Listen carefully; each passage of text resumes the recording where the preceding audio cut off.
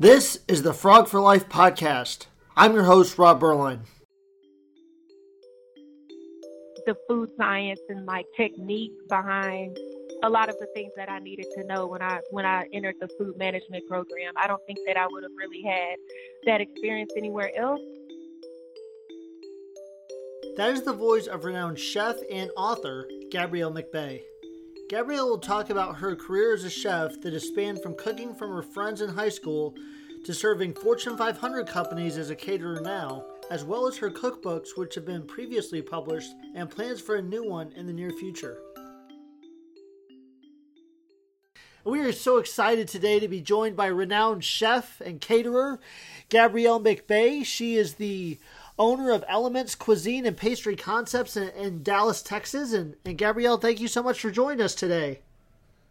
Thanks for having me. Well, first, before we go into your outstanding culinary career, let's go into your Horned Frog, which is why we're talking to you today.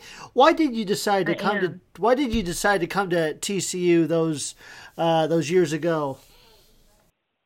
So I went to TCU. It's a fact. I actually was enrolled to go to culinary school in Denver, and I ended up my high school counselor told me about the Community Scholars Program at TCU, and so I applied for it the day before the application was due, and I have a twin sister, and we both got accepted, and so that's how I made the choice to go to TCU. And so once you got to TCU, I know you grew up or you went to high school in DeSoto, live in Dallas. So did you live on campus or did you commute from home? I did. I lived on campus all 4 years. Well, actually, I had my own apartment like my senior year. But I lived on campus. So my first dorm I lived in was Brockman, which is no longer B-Dub anymore. They tore it down. And that's where a lot of the Greek houses and stuff are now. So yeah, I lived on campus. Okay. And then what were some of the things you got involved as a student? As a student, I was in gospel choir. I was in NAACP, so I was vice president and then president of NAACP. And just different local organizations on campus. I also was working a lot as well, so I kind of had the best of both worlds. And academically, I believe your degree was in food management and entrepreneurial business. Is that correct? Yeah, so I actually started as a business major, and I ended up transferring to food management at the end of my sophomore year. So I came there for business entrepreneurship and marketing. I was a double major. Hated it. Well, I loved Neely. I will say I loved the Neely school, but I just kind of realized I wasn't aware that there was a food management program. So I ended up transferring to food management.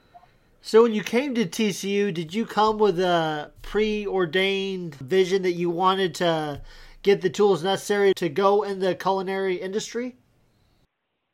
No, I was just kind of thinking I was going to, be a business major and get the degree from that and kind of go on about life. I didn't really know that it was kind of going to spin off into something very special with the food management program. With the food management program, I had to work in a food service facility for part of my major for credits. And so that's how I started working in restaurants. That was my first time working on the line was when I was 20 years old as an assistant pastry chef at L&B Fine Foods in Fort Worth off of Magnolia.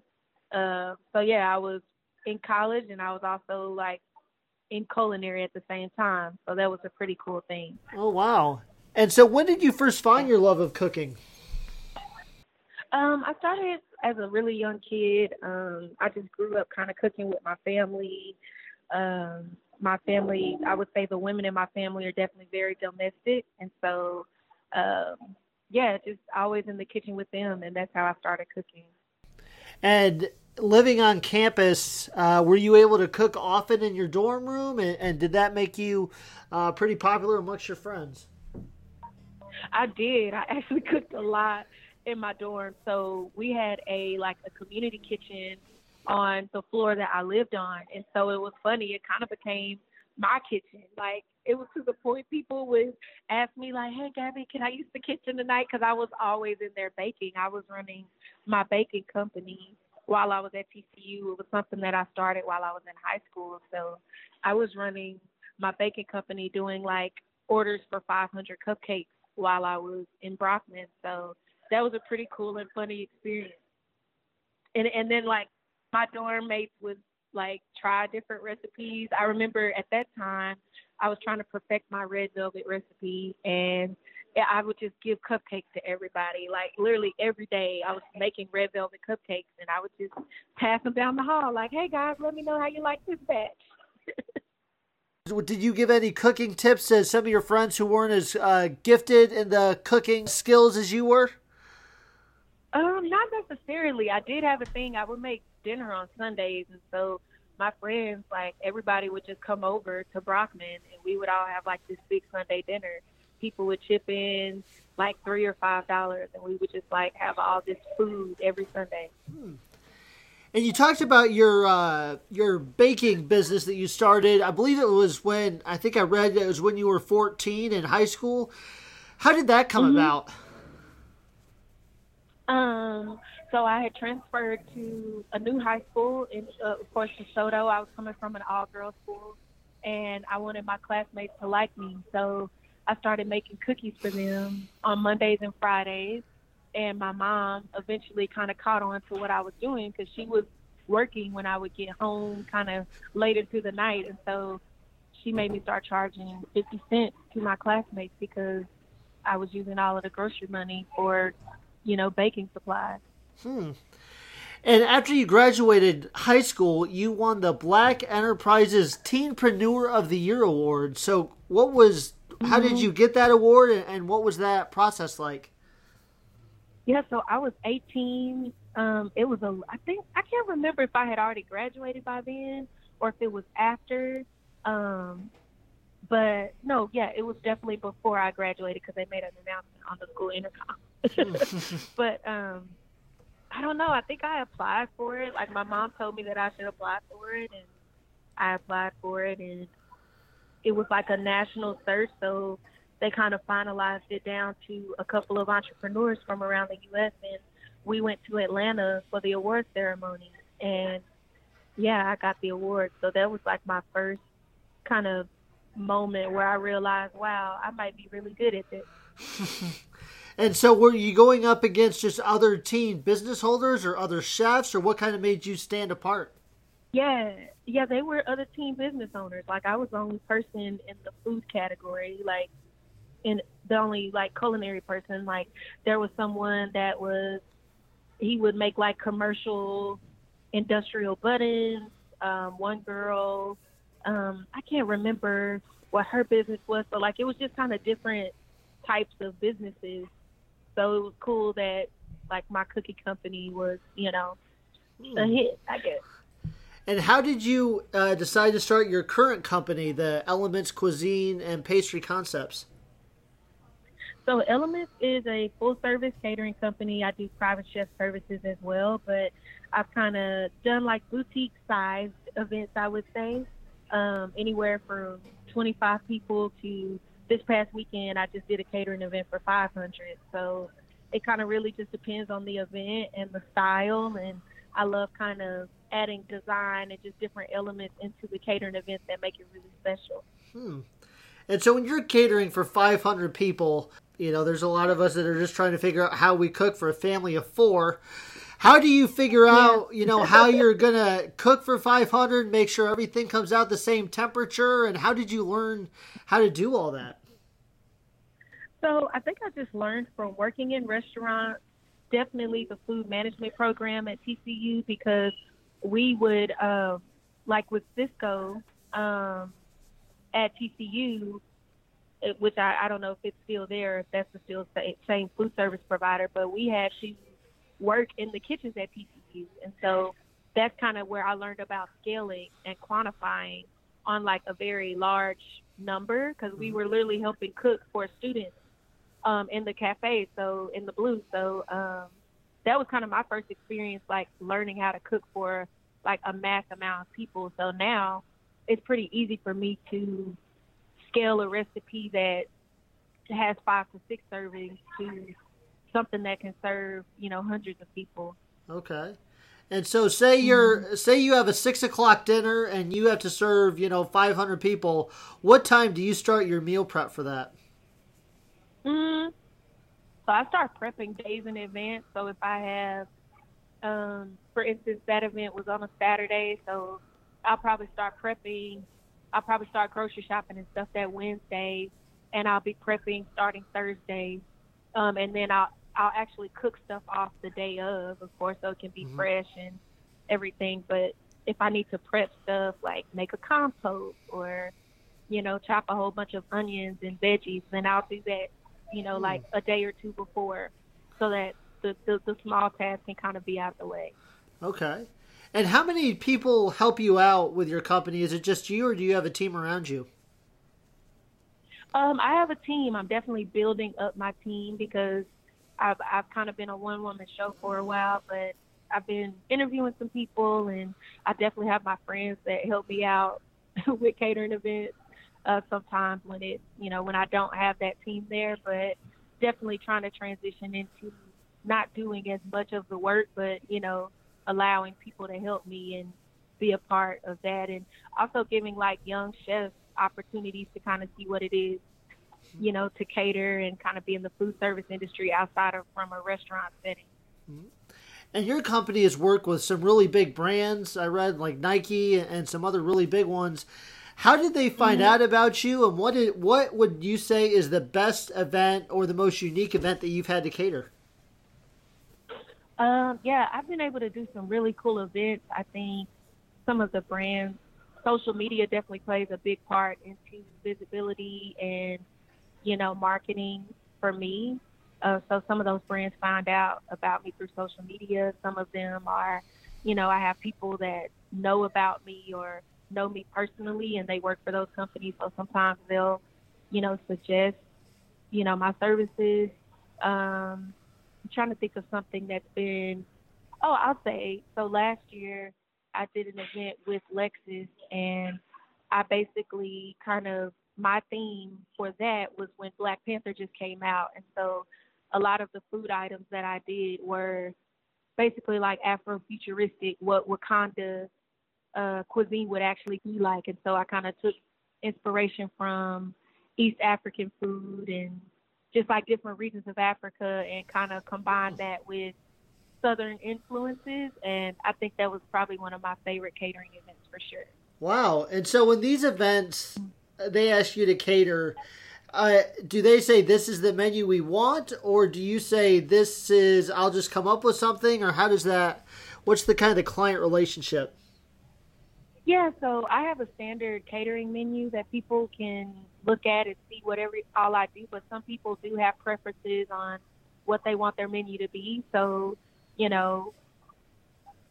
it really just depends on what their event is. Like if people want brunch, sometimes they'll say, hey, we want chicken and waffles, shrimp and grits, kind of the standard brunch items. But then, there are some other instances like the Nike catering event where they gave me pretty much all creative control to do whatever I wanted and just submit my options, and that was it. So I like both. It depends on what setting we're in. Sometimes I like creative control, and sometimes I'd rather people just pick the menu because it's kind of easier for me.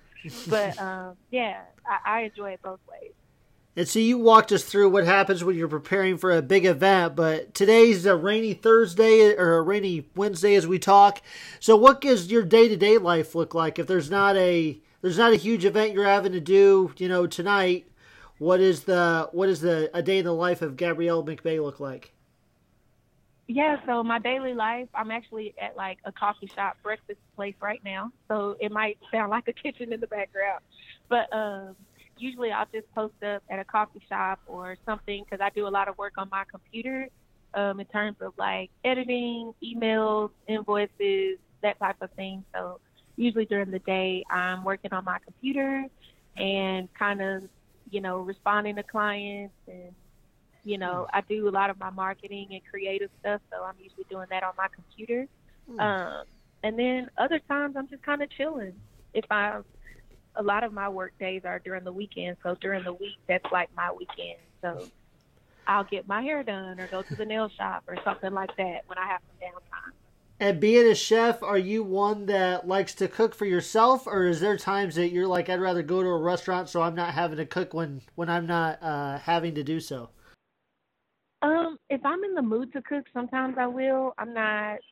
I will say I'm not. I don't cook for myself as much as I cook for other people. I definitely love going to restaurants, but I also don't. I have a. I don't always go eat at restaurants because I'm like I like to save money. So if I can make it at home, I'd rather make it at home. But yeah, sometimes it depends on what the day is and kind of how I'm feeling. But I don't cook for myself as much as I should. My favorite thing to eat is cereal. Any chef probably would tell you that just because it's the most least work that you can do to eat. So at any point in time, you could probably find like 5 boxes of cereal in my house because I love cereal. And not only are you a renowned chef, but you're also a renowned author you wrote the cookbook Peace, Love, and Good Food. So what was I the did. process of that cookbook? How did that come about? And how have you seen the success of it? Yeah, so my cookbook, the first one that I wrote, Peace, Love, and Good Food, it was kind of like a limited print. It basically pays homage to a lot of my family traditions, recipes, stories. I'm definitely a storyteller, so the cookbook kind of features a lot of those special memories that I had with my Aunt Gloria making peach pies, or my great grand and her hummingbird cake, and my grandmother with her candied yams, my mom smoked turkey and greens, that type of thing. So I released that cookbook, and people definitely love it. I'm working on my second one right now. I was hoping to be out by now, but I've been working on a lot of different projects. So the time on that has not necessarily come to fruition, but I'm in the process of writing the second one. So I'm excited about that one too. And what's the second one going to be called? Um, I'm not sure exactly what it's going to be called, but I do have an inkling. It's probably going to be called Fried Chicken and Champagne, just because it represents. I love fried chicken and I love champagne, and the cookbook basically is based on easy recipes for, a lot of my target demographic are millennials, so people 22 to like 34. And so I feel like that kind of resonates with a lot of people in my age group, and I think the cookbook is going to feature a lot of recipes that are easy to make, very minimal ingredients, very minimal steps and processes. Because I feel like when people see a very long recipe, they're probably not as inclined to make it. So, yeah, that's what that cookbook is going to be about. And living in Dallas, how often do you get a chance to come back to TCU? So I actually was at TCU not too long ago. I definitely different departments still ask me to cater stuff, desserts. So I'm at TCU pretty often. I also do kind of some mentorship still with community scholars from time to time. I go back and just say hey to some of my people up there. But yeah, I'm at TCU pretty. I would say kind of often, not as much as I would like, but it's definitely down the street from home. And thinking back about your time at TCU and where you are today, how do you think your time at TCU influenced how you got to where you are today? I think my time at TCU definitely provided a lot of special memories, a lot of connections that are lifelong. Um, just really great experiences there. I think I learned a lot about the food science and like techniques behind a lot of the things that I needed to know when I entered the food management program. I don't think that I would have really had that experience anywhere else, and I think it was a great substitute from going over to culinary school. So yeah, I learned a lot at TCU. Have lifelong friends from TCU. I actually was in an interview yesterday, and one of the girls, I guess she had looked me up, and when the first thing that she said was "Go Frogs," and she was at TCU, and she remembered when I was doing cookie delivery late night. And so in the interview, everybody kind of looked because we just kind of had a special moment because I feel like frogs know frogs, and so that was a really special moment yesterday for sure. And to wrap it up, how can people follow you and see where you'll be catering next? And if there's a frog that wants to have catering from a fellow frog, how would they do that? Yeah, so my website is GabrielleMcBay.com, GabrielleMcBay, as in boy, AY.com. I'm Gabrielle McBay on all social media. And I also have a YouTube channel where I post like recipes and different catering vlogs on YouTube. And that channel is also just Gabrielle McBay because I didn't know what else to call it. Yeah. Well, we look forward to seeing some of your cooking here around the Metroplex, and we thank Absolutely. you for your time today and continued success, and we'll make sure to look out for that next cookbook. Okay, perfect. Well, thank you so much, Rob. I appreciate it. Thank you so much for listening to this episode of the Frog for Life podcast. If you or a friend or family member would like to get in touch with us to share your story, please contact us on social media on Twitter and Instagram at TCU Alumni. We look forward to sharing our next story of how TCU alumni are changing the world.